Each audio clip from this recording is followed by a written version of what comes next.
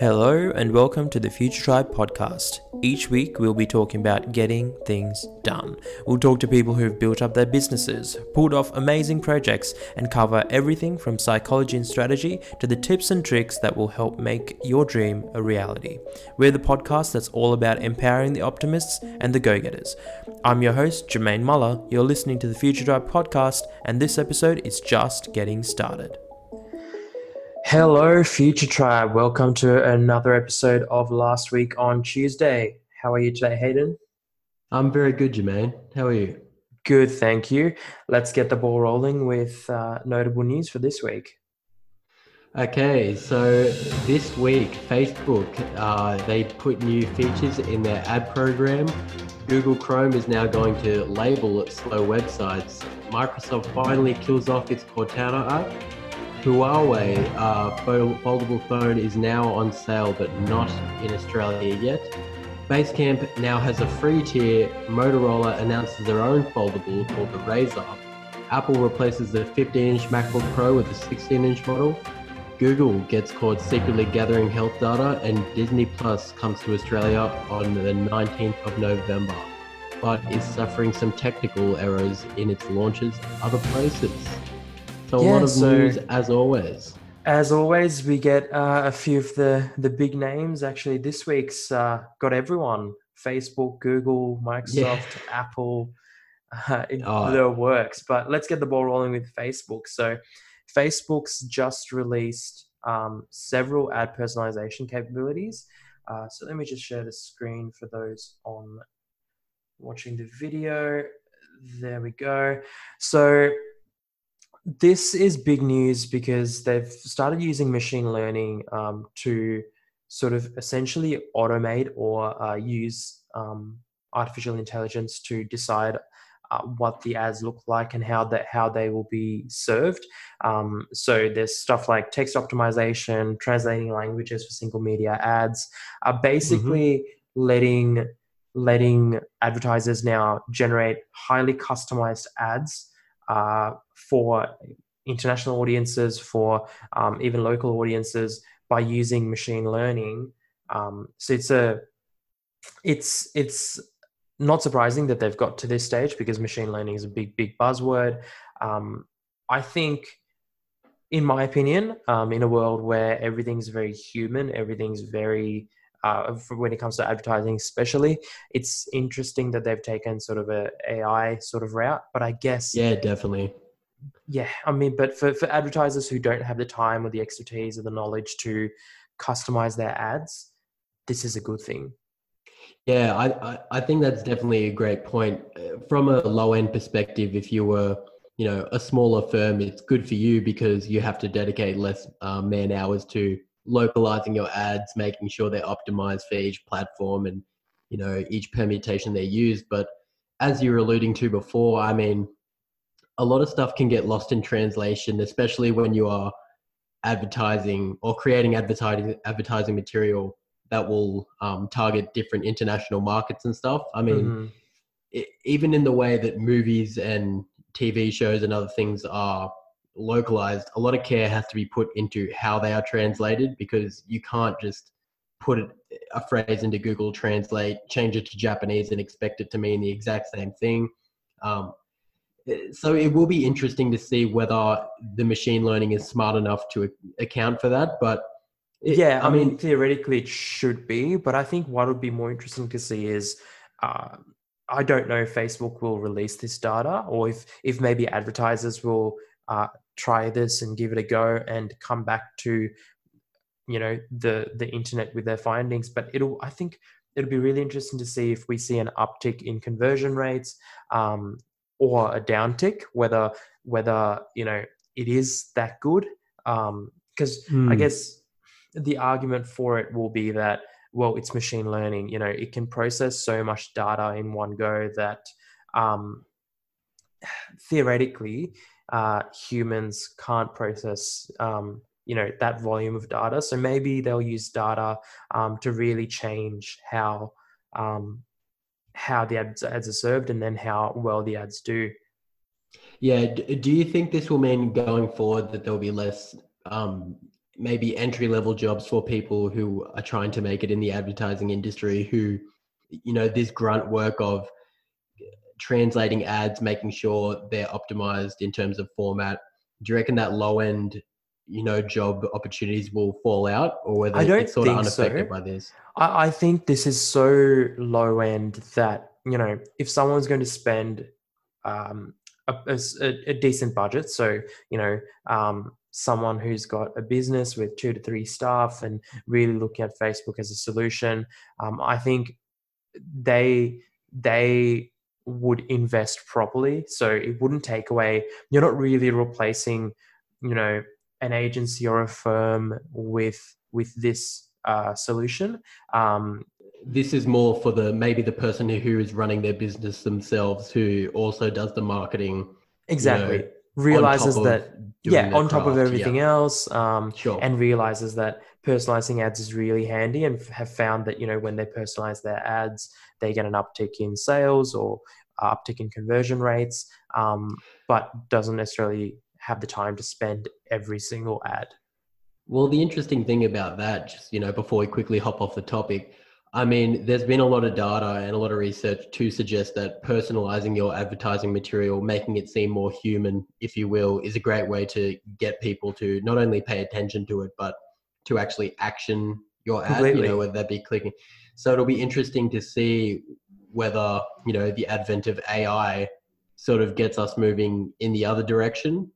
Yeah, I think it'll be very interesting to see as well. I think, theoretically AI should be able to do it actually even more personalized, even smarter than ever before, because it's crunching all this data. And the idea, I think, is that you'll be able to have more permutations of one ad, rather Yeah. than just because you can get a computer to go, just do it. So yeah, it'll be interesting to see. But moving on, Google Chrome may warn users of slow pages before they click through. Um, Now, I have been harping on about the benefits of a good fast internet connection, of course, but then on the flip side, a good fast website and a good fast server setup. Yeah. Yeah. Because I mean, over the last few years, we've seen Google Chrome start showing, not secure warnings where there's no HTTPS, or where there's no SSL certificate installed on a website. And now we're seeing the possibility that let me just share the screen, that users will be warned by Google Chrome saying that, this website usually loads slow. Now, Google's, going on about, well, we think that the web can do better. We want, we want to help users, and we want websites that deliver a fast experience to be rewarded. Yep. But I mean, it's a weird thing for Google to do. I mean, yeah, I'm trying to understand where it's their benefit comes from this. Yeah. Perhaps that, maybe for them, the faster all websites are, maybe people attribute website load speeds to Google, perhaps. Yeah, that's exactly what I was about to bring up, that maybe to a person who really doesn't understand the technical side of, websites and why a website is loading slow, that they would sometimes blame the browser, as opposed to the server the browser, that the website is hosted on. Yeah, I mean, you add Google's involvement to this. There's Google Chrome, and then there's Google Search. And let's be honest, most of us find new websites through Google Search. So yep. For Google, there's 2 layers at which you can blame the browser. So for them to pass that blame on, essentially, it's fair enough, but it is still a bit weird. As you can see here, Google said that it's a proposal still. Google does this all the time. They release sort of proposals or sort of alphas where they don't know how it's going to go. They might kill it. They might add it as an option. They might make it a default thing. So we'll see how it goes. But I wanted to bring this up because it sort of puts everyone on notice. So if you have a website that loads slow, or could be quicker, could be faster, there's even more pressure now on you to deliver a good experience. And I don't know about you, Hayden, but I like websites to load very, very quick. And where they don't, I like to not visit them again if I can help it. So absolutely. I think, and that's to harpen back to your point, it is important that if you have a website that it has to load quickly. I mean, I cannot tell you the amount of small websites I go to, whether it's, if I'm going to a bar, for example, and I want to check out their menu and I go to a website that is totally broken or refuses to load and stuff, it really makes me apprehensive about whether I even want to go to the restaurant. I'll often still go, obviously. But you sort of have that as a first experience that's probably not so good. Well, that's the thing that they talk about now. It's like the first point of contact for a business isn't when the customer walks through the door now. It's when they search up your venue or they search up your product or they search up your service and they come to, your digital front door and it loads slowly and it's got the not secure tag from Google Chrome. Mm-hmm. I mean, it definitely doesn't reflect well on your business. It makes it look a bit like a rinky-dink operation. Yeah, I mean, apples to apples, you're probably going to pick the bar that had a website that's really nice. And my pet peeve is restaurants that don't have menus on their website or have menus but don't have prices. Yep. If apples to apples, you're probably likely to pick a similarly priced place if their website just provides a better experience overall, because I think you would attribute that to providing perhaps a better experience in the venue as well. Absolutely, because it's not too much of a stretch to think that, hey, if these guys are putting in an extra couple of $1,000s to, their online part of their business and their marketing and stuff like that, they're probably also putting a bit of extra care into the physical part of their business. Everything else, yeah. Well, they're a bit more serious, aren't they? Yeah, exactly. But interesting from Google, just another feature of Chrome, another reason why I think I'll be a Chrome boy for life. Yeah, I don't see Chrome losing market share anytime soon, but we'll see how we go. Now, talking about market share and Google Assistant has a massive market share when it comes to voice search.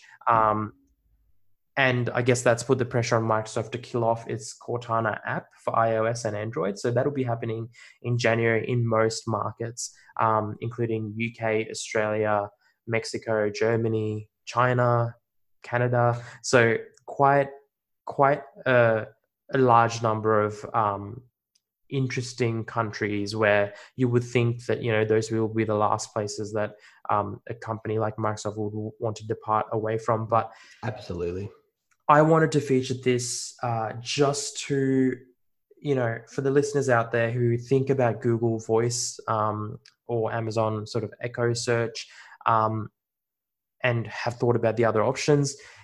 This is a big indicator that Google and Amazon are probably going to own this search market. So when you're thinking about your search engine optimization strategies or how people will find you in the future, don't pay as much attention to Cortana. I don't think I've never used Cortana myself. I'm going to guess that you have never used it either. Hayden, being an Apple user. Yeah. I mean, I forgot about Siri, but let's be honest, no one goes to Siri from their, Chrome browser. You go to Siri when it's on your iPhone. But I don't think, recently I heard that Amazon's just overtaken Google in terms of that home smart speaker sort of market, which is, I would say, is how most people are accessing these voice search services. And it's really just a battle between Amazon Echo and Google Assistant. Yeah, I think it's important for the listeners at home to sort of a clarification for them. So they're not totally killing off Cortana, but what they're getting rid of is basically, as Jermaine was alluding to, making it a direct competitor to Google Home or Alexa and stuff like that, where you can use it on your phone as a way to, make shopping purchases or do miscellaneous tasks. Just conduct search. Yeah. And now they're going to try to more specifically integrate it with their Microsoft 365 suite. So one of the things they're talking about in the article is having it so you can talk to it while you're in the Microsoft Outlook app and it will read emails back to you and, have a bit of functionality there. So they basically, admitted that they can't really compete to the other big players in the market. They're not even on Apple's level in terms No, of, and Apple's probably a distant third place yep, a in very this sort of distant one, market. surely. Yeah, Yep. yeah, and I guess this is a fairly classic pattern we've seen from Microsoft. They often release things, or they acquire businesses that are very consumer focused, and then slowly realize that actually enterprise and business is where their strengths are. So they just sort of push it to that side. We've seen that happen with even Skype, I would say, has definitely, looked at trending more towards the business side of things and offering sort of business solutions.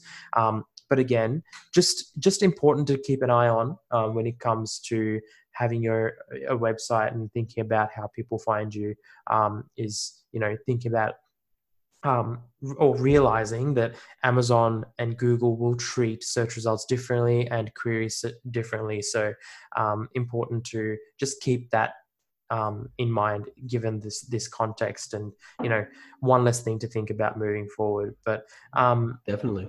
Moving forward, or speaking about moving forward, the next thing is Huawei's Mate X, which is now on sale in China for $2,400. So just a few weeks ago, we actually saw the Galaxy Fold, which is the Samsung foldable phone, go on sale in Australia for $3,000, which I don't think anyone should pay, and I don't see anyone paying. Nonetheless, it's now very clearly we're well into the foldable phone sort of, I guess, period of timeline. Yeah. Well, the thing that I wanted to ask you, because I think you are more of a techie than me, especially when it comes to outside of the Apple realm. Mm-hmm. Do you see the foldable market as being a sustainable one? I mean, all pieces of new technology typically come out and they're expensive, so we'll put that aside. Mm-hmm. But do you see foldable technology being something that could be ubiquitously used by people? Does it offer enough benefits for, because obviously the main benefit of having a foldable phone, or the ones that Samsung and Huawei keep bringing up, is that it gives the user a lot of freedom to customize their screen size, to have bigger screens but not sacrifice portability, which I think has been a big problem for pieces of technology like the Samsung Galaxy Note, which is, as phones get bigger. Yeah. Well, they become cumbersome, right? I mean, like it's nice having a big screen, but at the end of the day, it still needs to be a portable phone. Do you see a future in these devices? Because from what I'm hearing is that seems to be a lot of issues already with how durable they are. Yeah, so that's the big thing at the moment, and I guess we should roll in Huawei launching the Mate X with Motorola relaunching the Razr.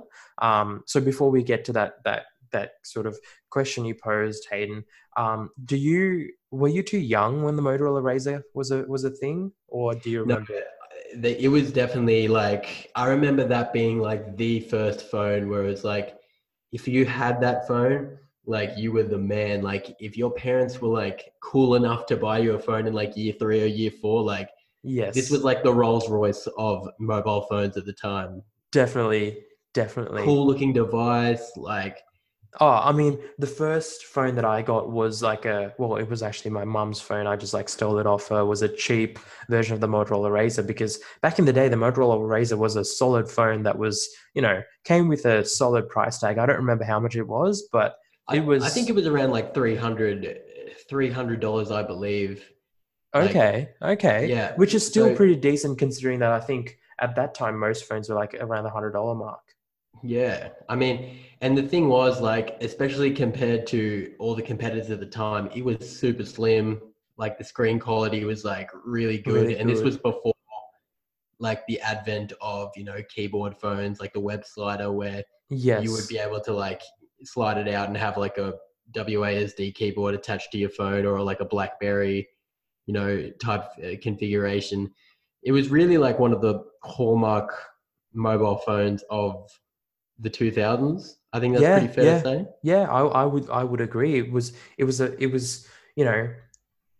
a significant model for the time, but now they're relaunching it. And I guess this ties in well with, again, the Mate X, not just because they're foldable, but they actually take two different approaches to foldable screens. The Mate X has a large screen that unfolds to an even larger screen. Basically, it's two 6-inch screens. So you're looking at essentially like a tablet in your hand by the time it's unfolded, where the Motorola Razr is half the size of a normal phone that then unfolds into the size of a normal phone. So, and a different price tag as well. So the Motorola Razr is coming out at $1,500 US, so about $1,000 cheaper than the Mate X, and I think about $500 cheaper than the Samsung Galaxy Fold, and taking a different approach. So a big problem has been the fact that they're quite fragile, because naturally glass doesn't bend, not without breaking. So all these foldable screens tend to be plastic, and as we all know, plastic's nowhere near as strong as glass. So that's been sort of the problem so far. They're fairly fragile. What has been done though, so Huawei's Mate X takes an approach of a plastic screen that is actually on the outside when it's folded, so it's the back and the front. So that's a bit scary. Galaxy Fold takes the approach of a foldable screen on the inside with a smaller screen on the outside. So now you're looking at essentially 3 different screens. And the Motorola Razr is taking the approach of two screens on the inside when you flip up the phone, and then one small screen on the outside. The interesting thing about Motorola's approach is, so the Huawei and the Galaxy Fold both create creases, whether it's a crease that protrudes from the screen or a crease that shows a fold within the screen, because the screens are quite, folded, where Motorola's essentially used a very intricate system of sliders and hinges to hide the curve, but also, meaning that when you fold the screen, the plastic screen itself actually doesn't fold flat, so you don't end up with a crease. You end up with let me see if I can find a description or an animation of it.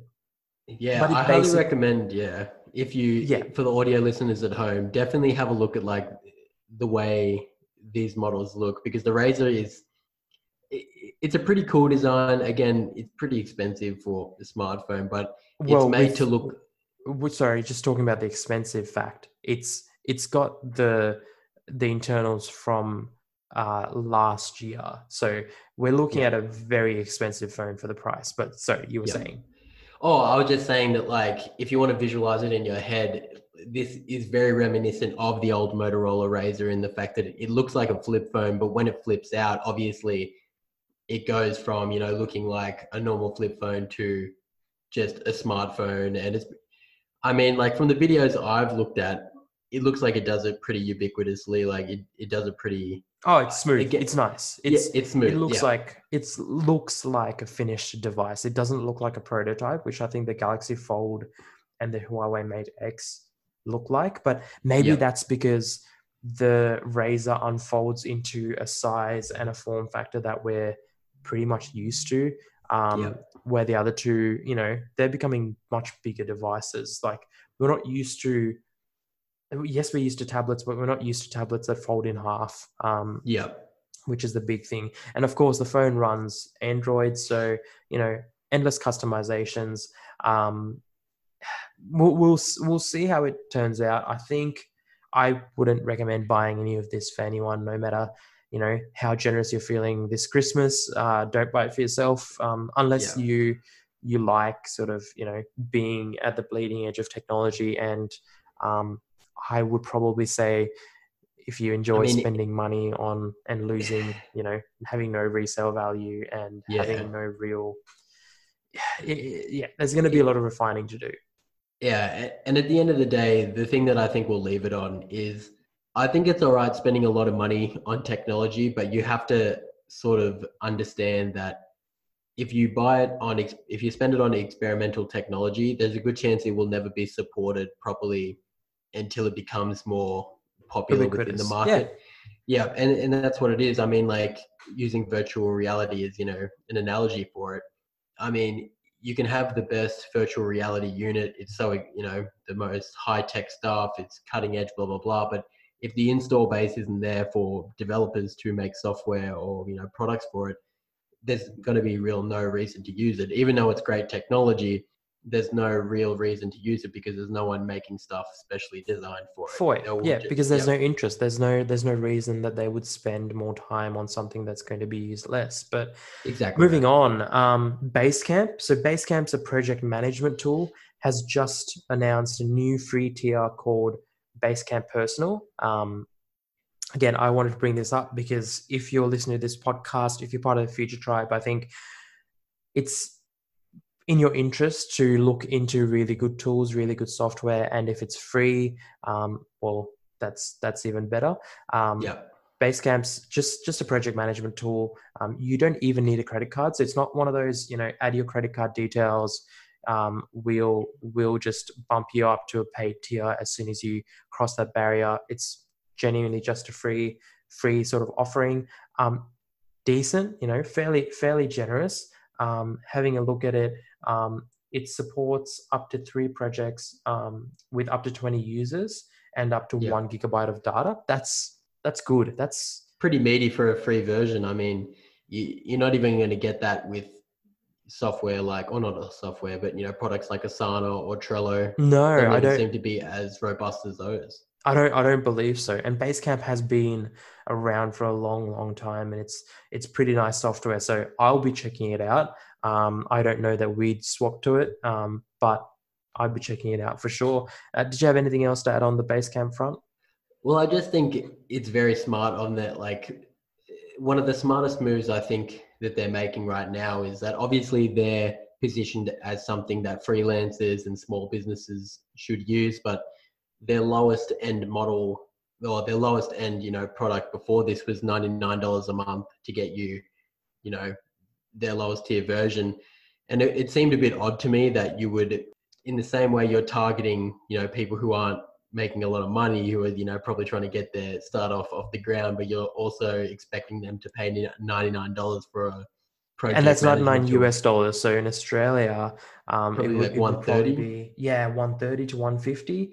And that's just a bit too much. I mean, because you're adding on top of that the fact that you have to pay that, in perpetuity every month for every year that you use it, probably on top of your other utilities, your rent, your wages that you pay people, the people who work for you, and your freelancers. And so not cheap at all. But then to swap to a completely free model that's so robust, maybe they just have enough money from years and years of charging people $100 as a base rate, and now give it to you for free, perhaps. But moving on, something that you're probably excited about, I don't know. I think you're the resident Apple fan.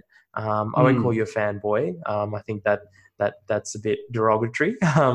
But Apple's released the MacBook Pro 16-inch. What are your thoughts on this? Again, I think that it's more of the same for Apple. I mean, this is not anything, that was unexpected. I mean, we've been hearing rumors of this since about a year ago, I think is when I started hearing rumblings of this. So basically the main difference, besides all the processing power upgrades and just, the general updates that you can expect with a new model of computer, is that they've taken the screen size basically to the full length of the chassis. So the model's not getting bigger, but the screen so the actual footprint of the device isn't larger. The screen has just been made larger by slimming down the bezels, essentially. Yep. And they've updated it with a new keyboard. I have heard some people complain about the MacBook before's keys. It had horrible issues. Yeah, horrible issues. And just from a user standpoint, a lot of people didn't like the fact that they spread out the buttons and they made them just ergonomically, the keyboard was not very nice to use, in my opinion, especially if you're using it as something you do a lot of word processing on. Yeah. Besides that, there's a dedicated Touch ID button. I don't think that was very important to much people. I don't see the Touch ID bar being that much of a slam dunk for the MacBook Pro line. But again, as I said in, our Christmas buyer's guide, plug, watch that episode if you haven't already. The new MacBooks still suffer from the same problems and the same benefits that the old ones do. They're powerful machines. They're beautiful looking machines. I think they're very durable, but they're very expensive machines. They're not, in terms of, the specs inside them, they're not top of the line. You are paying a very big premium for what you're getting. And I think even more annoying for people now is you almost have to buy the $100 adapter as well. Oh, yes, yes. So they've gotten rid of a lot of the ports that the bigger models used to have. So there's no HDMI, no USB. Nothing. I think it's nothing just on the just four USB-C cable ports, and that's it. And this device starts at $3,799 for the base model, which that's pretty stock standard for what the 15 inches and 16 inches cost now, because they all start, I'm pretty sure, with 16 gigs of RAM. In the Apple range. Yes. I mean, I should say that. I mean, you can get probably cheaper. 2 laptops of similar spec in the Windows world, I would say, for that price. Especially if you don't go down the gaming laptop. Like the high-end gaming laptop route. You could definitely, if you go for like a cheaper, like Dell's got the Inspiron range, just their cheaper ranges with really good specs, but just cheaper build quality. But, there were 2 good things or 3 good things out of this, I think. One is that Apple sort of confessed, hey, we messed up. They tried for about 5 years to use their old keyboard, now old keyboard technology, and people hated it. They had to offer programs where you could just send the whole laptop in to get your keyboard replaced, because keyboards were literally breaking. So I think it's good that Apple confessed, hey, we messed up. We're just going back to an older technology. I mean, if it ain't broke, don't try and fix it, Apple. But then on the other side, I think they've gone for a thicker device, is what I'm hearing this year, which to me signals a very good thing, because this pursuit of the thinnest device, it doesn't always make sense, and hasn't always made sense. I think past like the iPhone 5, people stopped complaining about the phones needing to be thinner. Even the Motorola Razr that we talked about before was such a thin phone. There's a limit to how thin you need it to be. Exactly. And I think because, as I think you're alluding to, the thinness comes with a lot of drawbacks in itself, that it makes the machine less sturdy and stuff. I feel, especially with phones, that the thinner the phone gets, the more it has the propensity to bend in your pocket. Because if you keep it and you wear in your pocket and you wear tight pants, or, if you go out and you're an outdoorsman and you do stuff, there's a good chance that your phone will not be able to hold up and it'll get a slight bend in it, which can cause problems. And that's happened to previous iPhones of mine. And in terms of laptops, even though I feel like MacBook Pros are very well-built machines, I don't know what the metal casing is that they use on them, but it's been pretty sturdy for me. But any thinner, and I think the structural integrity of the machine would be compromised to a certain level. Well, they've been struggling with thermal issues in the past anyway. So moving to a thicker solution is supposedly they've been able to get, I think, a 35% increase in cooling. And the big thing is they've maxed it out with a 100 watt-hour battery now. A 100 watt-hour battery is the biggest battery that you can put in, according to the, forget what they're called in the US, but the aviation authorities. So most, it's accepted that up to 100 watt-hour batteries are allowed on planes. So they've maxed it out. That means that, again, they've gone for a thicker device with better cooling and better battery life. That's a win-win. That's not something that you hear about often. Most brands, most companies release things that are thinner than ever before, with maybe bigger batteries and maybe longer battery life, but those are very sort of arguable. And especially in devices like a MacBook that is just as much about the aesthetics as it is about the performance. You don't see brands or companies moving in a direction where it's arguably less good looking. I'm hoping that it signals a shift again, where maybe next year Samsung's new phones are a little bit thicker, but much larger batteries, or can I'm film sure in you're right. 4K I'm for sure you're longer. right. I think they understand that once you get to a certain level of product design, once you get to a certain level of, computing power in your devices, it really becomes about what unique product offerings you can give me as a consumer. I mean, I don't look at someone's phone and I'm like, wow, that's just so thin. Like that's the thinnest phone I've ever seen in my life. I need to buy this right now. And you don't look at laptops the same way either. You look at, again, I think for me personally, battery life is probably a top 3 product attribute of a laptop, because at the end of the day, I bought a laptop so it can be portable. Yes. So it's not, I don't have to plug it into a wall. And if you can get its maximum power for a longer period of time due to better cooling, again, I'm sure you'll put your hand up for that versus, buying something with a lot of potential that you can use for 5 minutes, but then it starts overheating and slowing down. So, but we'll move on. Next, last 2 items, Disney Plus launching today, if you're listening to the podcast, so 19th of November, launching in Australia. The other launches haven't gone so smoothly. I just wanted to mention this because we've been sort of talking about the Disney Plus, Netflix sort of upcoming battle, the way I see it. So just a little thing that I thought we'd throw in there. The streaming wars are well and truly on the way. And that's what they are. Like, I know it might seem a bit redundant because it seems like we talk about Disney Plus and Netflix, every episode, but this is going to be like a monumental change in terms of like the new media landscape.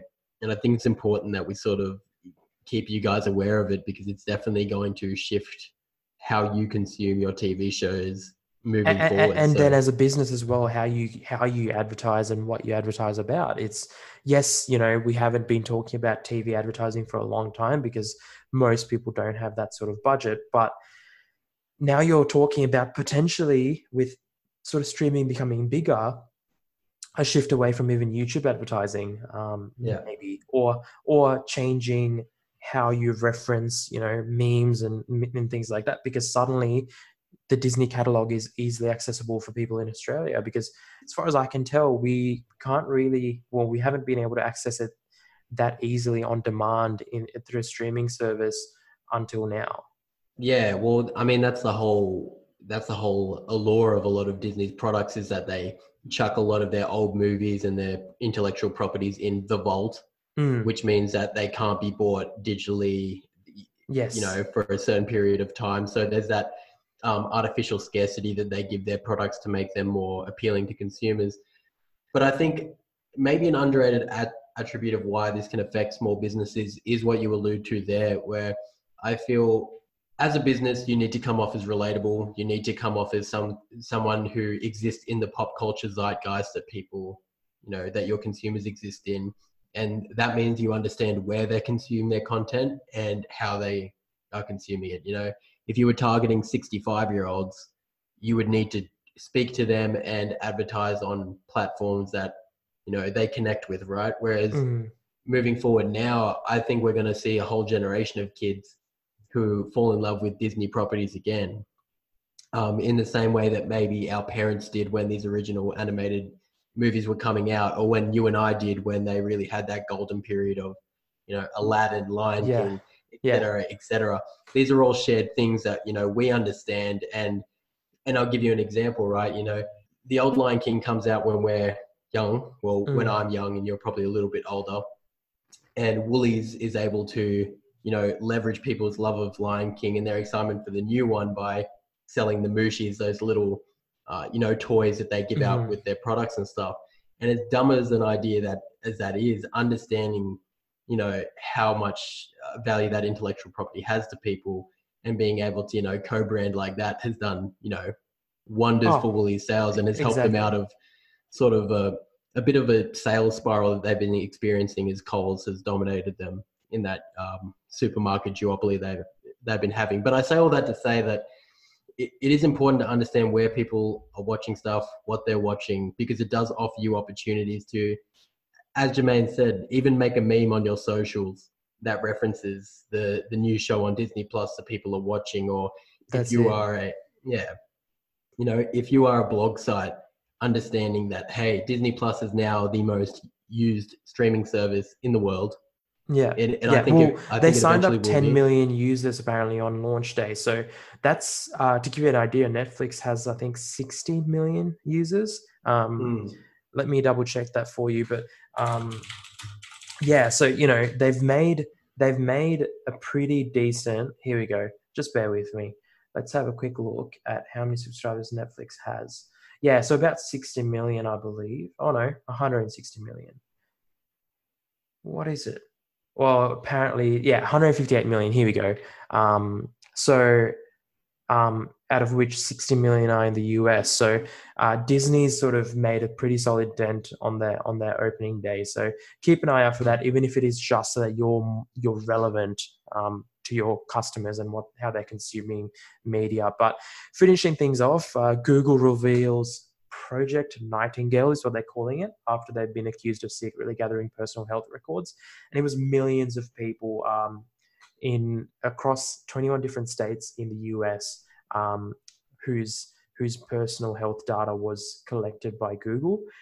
Weirdly or surprisingly, this has actually been a common open practice for a while. I'm not saying that makes it okay or that makes it better, but apparently, it's been happening for a while, and Google hasn't it's not an accident, it's not a mistake. Up to 150 Google employees may have had access to this data, and it's everything from lab results and doctor diagnoses to hospital records, complete health histories, patient names, date of birth, everything. I mean, it's horrible, right? Because this isn't even a problem of personal accountability that we always talk about, where you need to be cognizant of what information you put out there, because it can be used by, the platforms that you choose to give it to.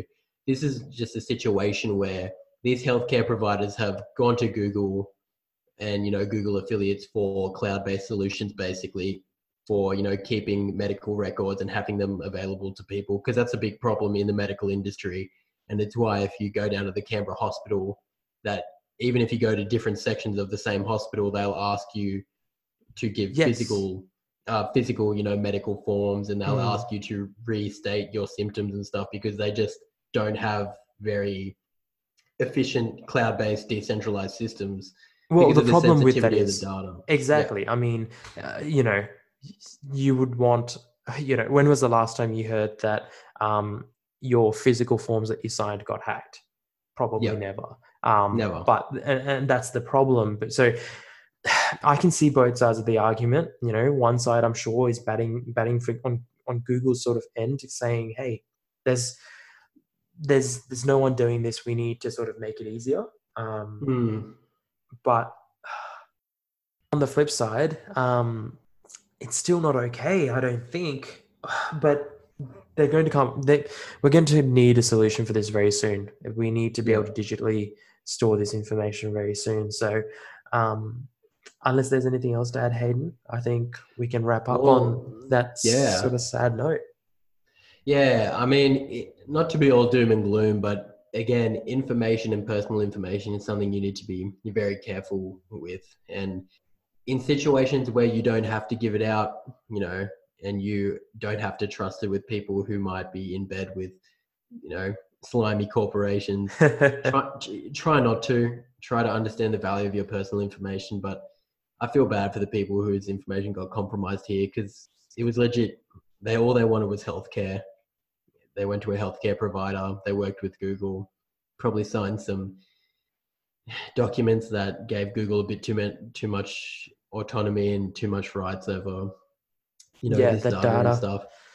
And it's just sad. And another, I think, reason to, even though Google is one of the, most ubiquitous companies in the tech space, it's something we all use and we all, I think, trust to a certain degree, just don't set it and forget it. Don't just think Google has your best interest at heart all the time. Understand that they have a lot of interest to misuse your information, and just be cognizant. I mean, it's in their interest. Yeah, if there's a financial interest or a business interest there, they're probably going to pick that over your personal interest. So keep that in mind. But on that fantastic note, we're going to continue using Google Chrome, and I'm going to continue using a Google-powered Android phone.